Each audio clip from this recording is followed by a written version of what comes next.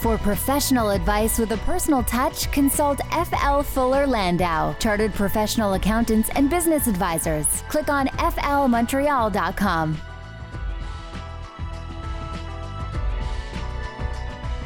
.706, welcome to today's Entrepreneur, presented by Fuller Landau, a program about the entrepreneurial spirit that drives Quebec business. My name is Dan Delmar, along with FL Fuller Landau's Josh Miller. Good evening, Josh. Hello, Dan. And this evening on the program, we're going to chat with Bram and Darren Naimer of Union Lighting.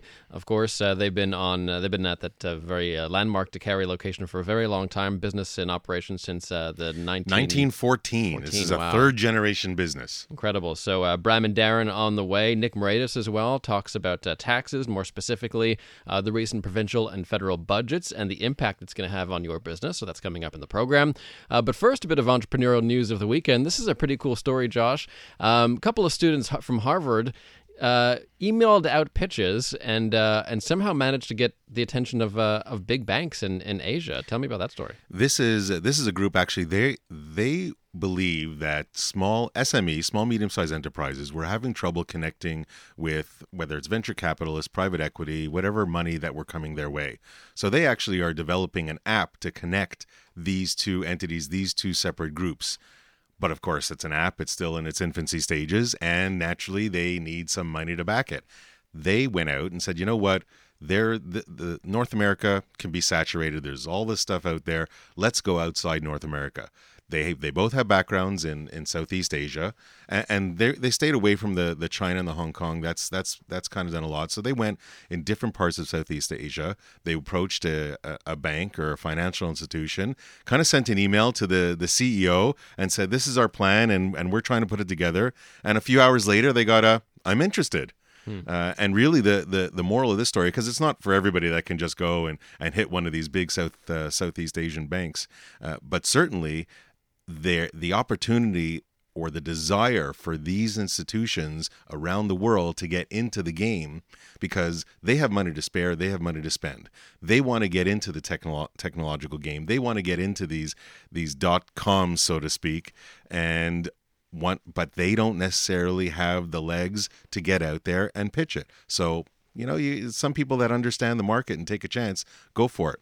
There is capacity out there. Maybe not in North America. It's probably a much harder pitch because of so much activity and so much competition in that field. But beyond that and outside the borders, take your shot. I remember a story we spoke about a few weeks ago, Dan, where a company pitched to a private equity firm in Shenzhen, which is just over the border, Hong Kong, near mainland China, and they were like, yeah, there was this competition that they won because China, the far east nation world, is trying to get into this market in a bigger way. I mean, there's no question they're already in a big way, but even more so. So what about email pitching in general, regardless of what you're selling? Is that something that's becoming more and more common? Is it better even than picking up the phone? Well, I don't think it's necessarily better, but you might have no alternative. I mean, if you're pitching to somebody that's halfway around the world, that's 12 hours away from you, while it's certain, and you don't know them, so how are you going to get in front of them? Well, email is certainly one way to do it. Is it the best way? I don't know. It's a shot in the dark, because how many people discard a whole bunch of emails? How many emails end up in junk? You just never know. But it also doesn't take much effort to send out an email.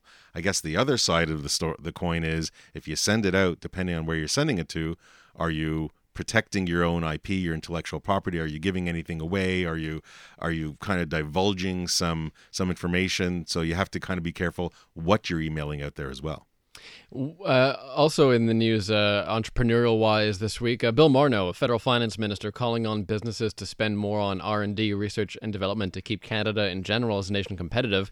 Is the implication here that we're not investing enough in R&D in the private sector? I think it might be. I don't know. There's a lot that Bill Morneau, I think, has said over the last number of months as he's been in office. He keeps saying he's not a politician, but he seems to have taken to the role really well when he speaks to the public and kind of says generalities, but maybe not much more. I think that the small medium businesses are investing in some R&D, but they are recognizing that there's not so much that they're getting back from a government aspect. They're doing it for themselves. They're doing it so they stand out with their competition and in their markets. what they're getting back. I mean, the tax credit program that's out there has been cut drastically. Granted, there are a bunch of small businesses and entrepreneurs that maybe took a little bit too much advantage of it and got slapped on the wrist, and that's probably one reason why governments cut back a little bit. But they have cut back, so it's that much harder to get the tax credits that are much easier. Even though you have to and you spend before you make it, but it's much easier to collect than going after various grants and institutions that might support. So I think it's great that Canada is pushing R&D and trying to bring back what maybe has been lost a little bit in Canada. I just don't know if it's the right path to take for them. We've been talking about in the last few weeks, certain hot sectors, drones being one of them, drone production. Here's one, venture capitalists showing more interest in ag tech, so agriculture technology. Farming in Canada has been there forever. I mean, first of all, North America, no question, but the technology that can be applied to farming today is absolutely astounding. The data, I think most people know that there's a lot of hard work that goes into farming. There's a lot of data. There's a lot of information. There's a lot of potential improvement. There's a lot of old technology that's there, and people's gut, and the old farmer that wakes up at 4:30 in the morning and knows that's the time to go and pluck his chickens or collect the eggs or what have you. But what hasn't been done to the nth degree, I believe, and at least in the certainly maybe in the last few years, but not beyond that, is the data collection. Do you know how much fertilizer to spread and what gives the most return for your crop? Do you know exactly how much water? What is the temperature that the crop will grow the best? And the machines that are out there today are collecting all this data so that the farmers can go and say, you know what, I won't use 10,000 liters of water this season. I can use 9,212 because that's exactly how much I know I need. The fertilizer, when it's a little too cold outside, well, maybe when it drops a few degrees, I'll know to put it out because the crop will be that much better. The technology that's being applied today to whatever machinery or whatever data collection, I think is absolutely outstanding and is probably in its infancy. So I think there's a lot of room to grow in this area. From Financial Post, another story or issue we've been talking about a lot, and that is online retailers versus brick and mortar. And the trend now is actually a bit of both, really splitting your efforts 50-50 in what's being called clicks and bricks as a model. That's I guess the new term today, the clicks and the bricks and mortar versus the online. And we've spoken about this a number of times, and we've had various guests on the show. And invariably, they say it's great. People are selling online. And it's important to be out there. The social media, the number of transactions and the volume it's online is great. But if you're building a brand, somebody wants and needs to go feel and touch and see it exists. And in this particular example, where they believe it's a leather manufacturer, was selling on Etsy, which is another great platform for all these artists around the world in small numbers or small volume at least. They said, you know what, it's great, we're ramping up, but if we want to build a brand, maybe we need to show our true colors in person.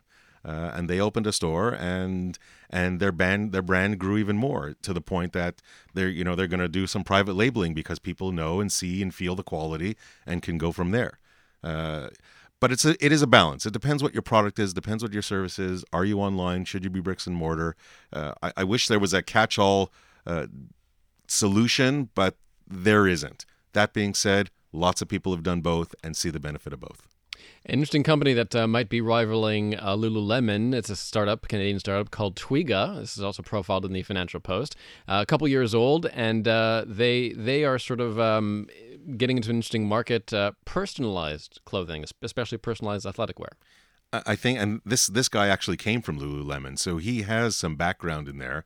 And he said, he kept getting requests because Lululemon came out with a children's line a number of years ago and then dropped it. It was kind of a fad or a passing phase for them, but he kept getting requests. So he said, listen, there's got to be a demand out there. That being said, he knew where Lululemon started, and he figured, let him start the same way. Let him try and build a brand the same way. So he's out of his basement with 5-7 sewing machines, learning how to sew, learning how to put it together, and doing customized work that hopefully will grow with time. For professional advice with a personal touch, consult FL Fuller Landau, Chartered Professional Accountants and Business Advisors. Click on flmontreal.com. Inspiring stories from outstanding business people. Dan Delmar and FL Fuller Landau's Josh Miller with you. And this evening, we're chatting with Bram and Darren Naimer of Union Lighting. Bram and Darren, welcome to CJAD. Thank you for having us. Thank you very much, Josh and Dan, for having us here. Our pleasure. So, first question is always the simplest. What do you guys do? Tell us about your business. So, Union Lighting is our third-generation lighting company. We do retail and commercial of lighting products. We are in our 102nd year, which I'm proud to say, and we have been at the same location on Carré since 1954. Wow. Now, you do both consumer and commercial? Like, do you touch both sides? Correct. There are two distinct sides of the business. There's a commercial element where we specialize in hospitality, national retail, property management, as well. On the commercial side, there's an architectural hardware component, but then on the other side of the spectrum, we have the largest lighting showroom in Quebec, and certainly it's quite the experience just walking through there. No question. Now, this company has been around for, as you said, 102 years, since 1914. You guys weren't there at the beginning, but who was it? This is your grandfather that was there? So this is my grandfather and four of his brothers. We took over the business, myself, Darren, and we have another brother, Clifford, who in 1992 we took over the business. We changed the business and we used to be a full-line electrical distributor, and now we just specialize in lighting products. So it's strictly lighting, and we're just professionals in lighting only. Now, were the three of you destined to be in this business? Did you guys work elsewhere? What was your backgrounds, your schooling? Was it, did you eat and breathe this place on the weekends as you grew up? I think it's safe to say that if we weren't in school, we were working in the business. We were starting at the bottom, sweeping floors, and making our way up, learning the ropes. And it's pretty much in our blood, and a big part of our lives. Every free weekend or moment, we'd be working part-time at the family business. Did you guys ever have a desire to work elsewhere before coming in this place?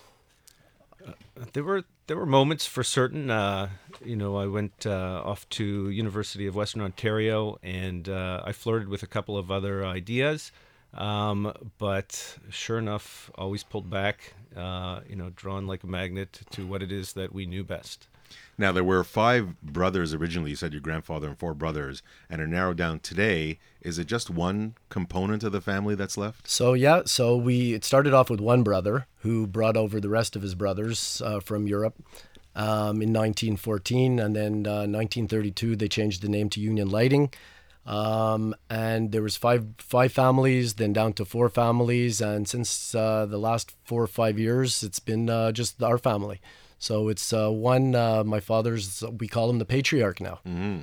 Now, when you first took over, and Dan, we've seen lots of generations and lots of kind of weaning and moving through and transition stories, not necessarily maybe from 5 family members down to the single one. So that's interesting. When we come back from the break, I think we'll just chat quickly about that transition from maybe your dad to yourselves, and if it was quick or slow, before we can move on to lots of other fun things in this 102-year-old story. Another third-generation business here on today's Entrepreneur. Bram and Darren Naimer of Union Lighting on the program this evening.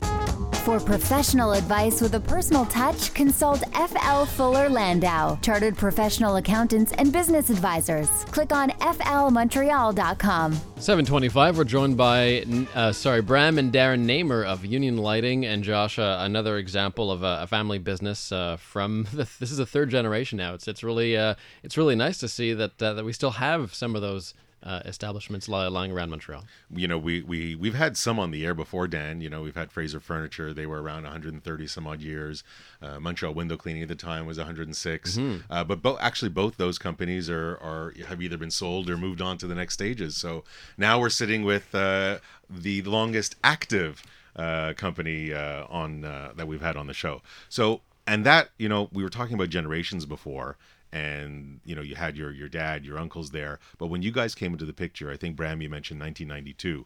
Was that you came in and there was a slow transition from your dad? Was it quick? How did that work out? Well, I'd have to say it was rather fast. It was a fast transition. It was my father kind of passed the reins off and left. I think we all felt pretty comfortable that he was always a phone call away for a question or how do I do this or how do I do that? But we also changed the business around a lot at that time. As I mentioned before, we went from a full line electrical distributor to strictly a lighting distributor, which I believe was a very good move on our part and put us in a niche in our industry. Was there a specific reason you did that? Did you feel that you needed to be more niche instead of more everything to all people? Well, I think because we no longer had 4 or 5 families at the time, and it was only down to 2 families at that time. It was more controllable, and we were able to build the business with a smaller assortment of products as opposed to having A to Z products and going up against a lot of multinationals.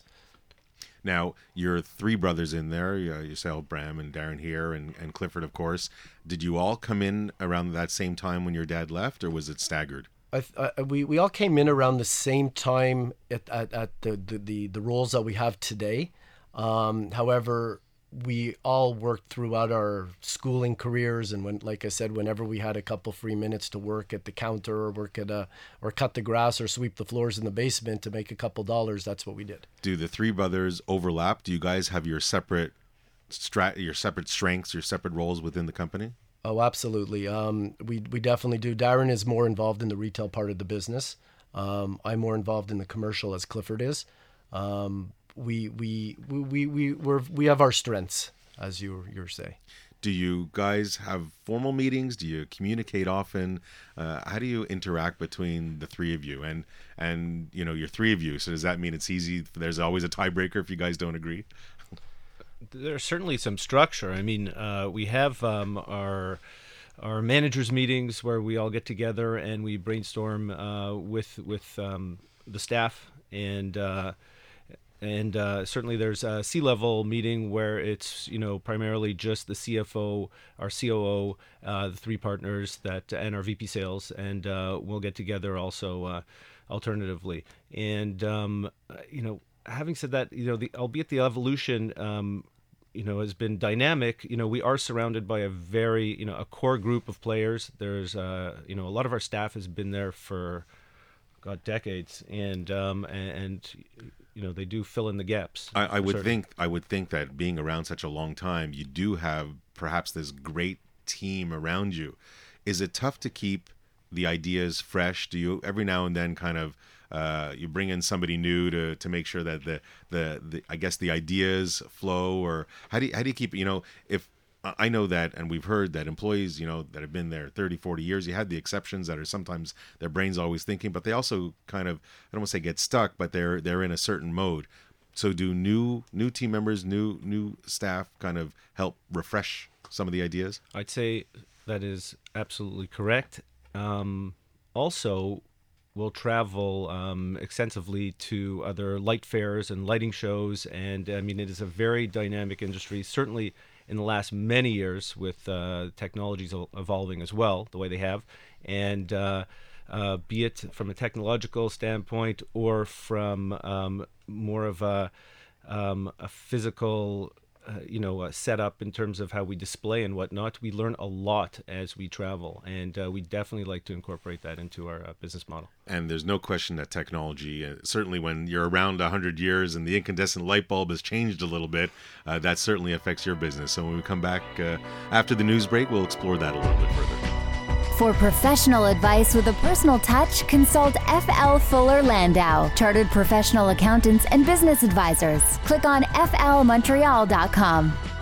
7:36 on today's Entrepreneur, a program about the entrepreneurial spirit that drives Quebec business. Dan Delmar and FL Fuller Landau's Josh Miller with you. And Josh, this evening we're chatting with Bram and Darren Naimer of Union Lighting and Decor. And you've probably seen the store on Carré, lots of different lights there. Guys, do you know how many lights you have illuminated in your showroom there? Because I can only imagine what your hydro bill must be like. Thousands. Wow. I mean, just like the hydro bill, thousands. I mean, the showroom itself is just about 40,000 square feet now, and it is packed. Wow. Now, there's no doubt, but just before the news break, we were talking about briefly touching on technology and the fact that, in 102 years, the technology has changed a little bit, although probably most in the last several years versus maybe the first 90. How talk to us about your business and technology and how that's kind of affected you. Well, technology has changed our industry tremendously over the last 4, 5, 6, even 10 years. It's very difficult for us to keep our staff educated and up to speed on all the new product that comes out. So what we do is once a week we usually have a lunch and learn with the manufacturer, who would come in and bring a lunch, and we would sit down and they would explain all the new technology, why this one is this color and why this will save us money and wattage and so on and so forth. But it's an ever-ending industry, and the technology, you need to be on top of that, and that's why we are the specialists in lighting in Montreal. Now, how do you stay ahead of the curve? I mean, do you rely on your suppliers to educate you? Do you go to trade shows? Do you, when you travel for your around the world, you see what's coming next? I'd say all of the above. Certainly, we do depend on our suppliers. The trade shows are very important. Electricians tend to, look towards us to, help them out with their needs, as do the designers. So it's very important that we stay on top of it. Now, when you're buying product, you're not manufacturing, making here. Where do you buy from primarily? We buy from primarily out of North America. Having said that, a lot of the technology comes from all over the world, but the industry is set up such that you have manufacturers, reps, and agents that are typically localized, and they come visit. Boy, do they ever come visit! They knock on your door, constantly, and we're very open to learning and sharing that information. Do you buy from China as well? Is there a lot of low-cost product that is competing, or have you decided not to be in that space? We decided not to be in that space. We don't want to compete with the box stores. We like to have product that no one else has. And just to go back to your question, we have many manufacturers, and there's many different manufacturers for the commercial side of the business as to the retail side of the business. But to go back to China, no, we're not. We mostly buy from North American manufacturers. Now, are you buying in U.S. dollars? Some of the U.S. manufacturers, mostly in the retail side, is in U.S. dollars. The commercial is in Canadian dollars. Now, how have you dealt with this rise in the U.S. dollar versus the Canadian? Well, it's very difficult. The cost factor, the landed cost factor to us is very difficult. We have opened a store, a commercial side of our business in the United States, so we are receiving U.S. dollars, so it helps us with the FX factor. However, the lucky part of the exchange is that it's only for our retail side. It's not our full business that we're buying in U.S. dollars. That's good. Now let's switch gears a little bit to marketing, a little bit your location. I know that you're trying to create, or you've created a real destination that is called, and I'll let Darren say it because he's been practicing and he wants to say it. He has to hit his quota to say this exact term. Go ahead, Darren. It is Montreal's design center, Carré Union, and it is very design centric. It's loaded with about 17 tenants that are all in the world of decor. So be it windows, patio furniture, granite, carpeting, flooring, lighting, kitchens, électroménager. There's Now, what was the evolution? I mean, this wasn't always, you weren't creating this full destination for a long time. It was just, come to Union Lighting. But at what point did you guys realize that, maybe we need to attract more? Maybe the consumer needs a better reason to come to this area as opposed to just us? Well, we felt that bricks and mortar are still very important in this world, and especially in our industry. And if we could have a reason for someone renovating their home to come to a one-stop shop where they could go and buy a fridge and a kitchen and a carpet and flooring and granite, then we're just facilitating their choices. We really believe in the product. Now, all these other, tenants that are in the building, these complementary products, is there, there's a gentleman's agreement? You guys try to refer each other. Is there anything formal? It's really informal. Well, it's really informal. We're all friendly, and we all want everyone to succeed. And we actually, believe it or not, have a waiting list to move into our building. We have tenants that have been there for 20 years.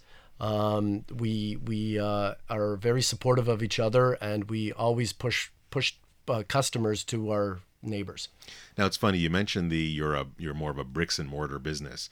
Talk to me about online and how maybe social media, your website, how that you feel might help your business, help sales, and where you're at in your stage of being online. I'd say that social media is very important to us because people that are involved in renovating or sourcing the finest product in the world typically go to the internet for information. Having said that, and we're about to launch a new website, a transactional website, I'd still say that the focus, we're still trying to have it as a push to store. We want people to come to store. So we believe that there will be transactions, but again, there's an emphasis on push to store. Interesting. You're saying as you're building that e-commerce, that transactional website. When did you first start that? Like I know we've heard a lot of stories, and some nightmare stories and horror stories, and some people take a short period of time, but others that take forever. How long has the process been for you to deal with this? Far too long for us in a as lot of ways. Many entrepreneurs will agree with you, I'm sure. Yeah, but there's a part of me that doesn't really mind because there has been such an evolution even on that front. And so I'd say that our first generation site and even second would not even be what it is that we're planning to launch shortly. So not too bothered by it. We've always had a focus on the store as well. So what marketing has worked for you? Is it more just word of mouth? Is just because you've been in the same location for so many years? What do you find works the best for you? That's a big part of it, but it's always been kind of a mixed medium approach. So there's been a traditional media, be it magazine or flyer program that was more call to action. And then certainly now more of late, it's the social media side and that focus, that push to get the website launched. And what about associations or buying groups or trade shows? Have any of those worked for you? Well, trade shows work. Absolutely, they work, and they're very important to us. We just joined a buying group, actually, which we have. It's mostly the same manufacturers that we dealt with before, but they give you different terms, and because of the FX problems in the retail part of the business, it's facilitated the buying. It gives you extra terms and so on and so forth. So yes. Today's entrepreneur on CJAD 800, Bram and Darren Naimer with us this evening of Union Lighting. Will have their one piece of advice for today's entrepreneur on the way. And coming up next, Nick Moraitis, tax partner at Fuller Landau, tackles the two budgets, both provincially and federally, and how it can impact your business. That's next. For professional advice with a personal touch, consult FL Fuller Landau, chartered professional accountants and business advisors. Click on flmontreal.com. Welcome back. Inspiring stories from outstanding business people. Dan Delmar and FL Fuller Landau's Josh Miller with you. And this evening we're welcoming Bram and Darren Naimer of Union Lighting to the studio. And we have Nick Moraitis as well, tax partner at Fuller Landau. And Nick is here to talk about the recent budgets, both provincially and federally. Nick, welcome back. Hi there. Let's start perhaps with some major highlights. Do you want to start provincially or federally? Oh, it's a little bit of both, actually. One thing that came under the ire of both governments is the small business deduction, which we've heard about. Corporations that are controlled by Canadians get a special break on the first $500,000 of profit that their company earns. And Quebec last year started the challenge, and this year they've modified it and basically tied the getting of the deduction to creating jobs. So if your business doesn't have, last year they said if it doesn't have more than 3 full-time employees, we won't give you the small business deduction, which means rather than paying 8% on your Quebec taxes, you're paying closer to 12%. This year they modified it a bit to factor in seasonal and part-time employment. So they said you have to have at least 5,500 working hours in your company to be able to get the small business deduction. If you don't, then you don't get it. Now that hits a lot of small businesses. It was, many believe, targeted to the professionals, the accountants, the lawyers, the doctors who incorporate over the last decade or so. But it can also hit someone as simple as a real estate broker who's out there. Anybody who doesn't have a lot of employees or doesn't need them. So that was the Quebec challenge, and this new rule kicks in next year in 2017. With the federal, they also looked at it as well, and they said, well, we're going to approach it a different way. It doesn't bother them that a professional is incorporated if he's servicing clients, and they're saying, well, that's a business, and business is a business, so you're getting your small business deduction. What they didn't like where a lot of incorporated, especially this is really the professionals, work through larger entities and organizations. So a doctor might be an owner of a clinic along with a whole bunch of other doctors, but he will bill his services to the clinic, who will bill them out to you, or actually they're going to the RAMQ. A lawyer will be billing a professional partnership, and that professional partnership bills the client. And they basically identified a whole bunch of situations where that incorporated lawyer or professional will not get the small business deduction because he's billing an intermediary who's billing the end client. And now a complete relook of the small business deduction. That's been a major item affecting a lot of small businesses. Now, with all these, I guess, changes to small businesses and small business deduction, is there anything entrepreneurs can do, or this is kind of the law as it is, and if you want it, well, then grow your business, start hiring people, and get it going? Quebec is harsh because you either need the employees or you don't, and if you don't, then they're basically saying, then we don't want to give you that tax break. The federal government is coming after something that they themselves have approved over the last decade and a half. So it's been a change in their thought process. So right now we don't see ways to get around it. I know it's brand new, but is there any guidelines on this 5,500? Like, they were trying to hit 3 full-time people, but what if one person really busts his rear end and works 50 No, there's a cap of 40 hours a week. So basically, really? So once you can be working 60 hours a week, we're only counting the first 40. And as we all know, entrepreneurs and people in business are working far more than 40 hours a week. That doesn't so go. they've just killed it. Well, when we come back from the break, we'll chat a little bit more about some of these special items that entrepreneurs are in for with these changes and with the budget. Plus, Bram and Darren Naimer's one piece of advice for today's entrepreneur. That's next. For professional advice with a personal touch, consult FL Fuller Landau, Chartered Professional Accountants and Business Advisors. Click on flmontreal.com. Bram and Darren Naimer of Union Lighting share their one piece of advice for today's entrepreneur on the way. But first, Nick Moraitis with us, tax partner at FL, talking about the recent budgets and their impact on business. And Nick, I know there's probably a number of things to talk about, but there's one very important one that deals with the potential sale of your business. Maybe you can touch upon that. The federal government changed, and we're assuming that Quebec is going to go along with it, to what we call goodwill and other intangibles, such as customer lists, the name of the business, etc. Prior to next year, actually, so it's still available in 2016. If a business sells its goodwill, and many times, Josh, when we're doing these transactions, the buyer wants the assets of the business. Yeah, give me your client lists, give me your name, give me your web page, give me that, and you can keep your company. I want the thing that generates the income.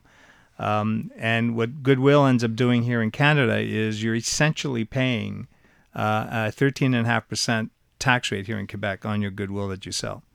And half of the goodwill that you end up selling, you can eventually take out as a tax-free dividend to the shareholders. And that's a pretty interesting regime. And it's not something that we even though we may have structured the business with trusts, etc., to get the capital gains exemption, if you're forced into a situation that you're selling the assets, it's not a bad deal.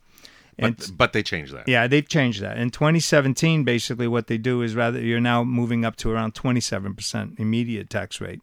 Because they realized that there's this deferral, and people were actually happy to sell their goodwill. They've now changed it. They made it. They made some of the things they made easier for depreciation, etc. But in the terms of selling your business, starting in 2017, they've just doubled your tax rate immediately, so there's no more deferral. Therefore means there's a planning opportunity, and if there is businesses who are out there that might be getting sold, etc., know that after December 31st, 2016, the game changes, and you may want to look at planning opportunities before then. And maybe crystallizing that gain earlier right. on. Thank you very much, Nick. I'm sure there's lots more to talk about. There's that, lots more, but you won't let me another talk. time, we won't let you talk. But as we approach the last moments of the show, we'll turn to Bram and Darren Naimer and ask you guys, what would be your one piece of advice for today's entrepreneur? Boy, one. That'd be tough to, distill it down to one. Having said that, I suppose I would... there are two things, actually, that come to mind. The first one, I guess I'll fall back on a simple quote from Winston Churchill, and that is KBO, keep buggering on, because it is not going to be easy, but you definitely have to push yourself to rise to the occasion and never give up. And I suppose the other thing would be, if you're going to surround yourself with people, you should probably listen to them and take their advice. Excellent. Thanks very much, Darren. And Bram? Well, I agree with the number two. I agree with number one also. But number two is, I think it's very important to listen to your employees. Listen to the people that are on the front lines, and they often have very good advice. And my number two would be don't be afraid to hire people that are smarter than you. Surround yourself with good people. Excellent. Thank you very much, Dan. So much to take away in 102 years of business, but the fact that they dealt with transition in such an easy manner, and that their father before them was very helpful, I think, is hopefully many people can live through that type of transition. Thanks to Bram Darren Naimer of Union Lighting and Nick Moraitis, tax partner at FL. Back next Monday night at 7 p.m. here for today's Entrepreneur on CJAD 800. The Exchange with Beryl Wiseman is next.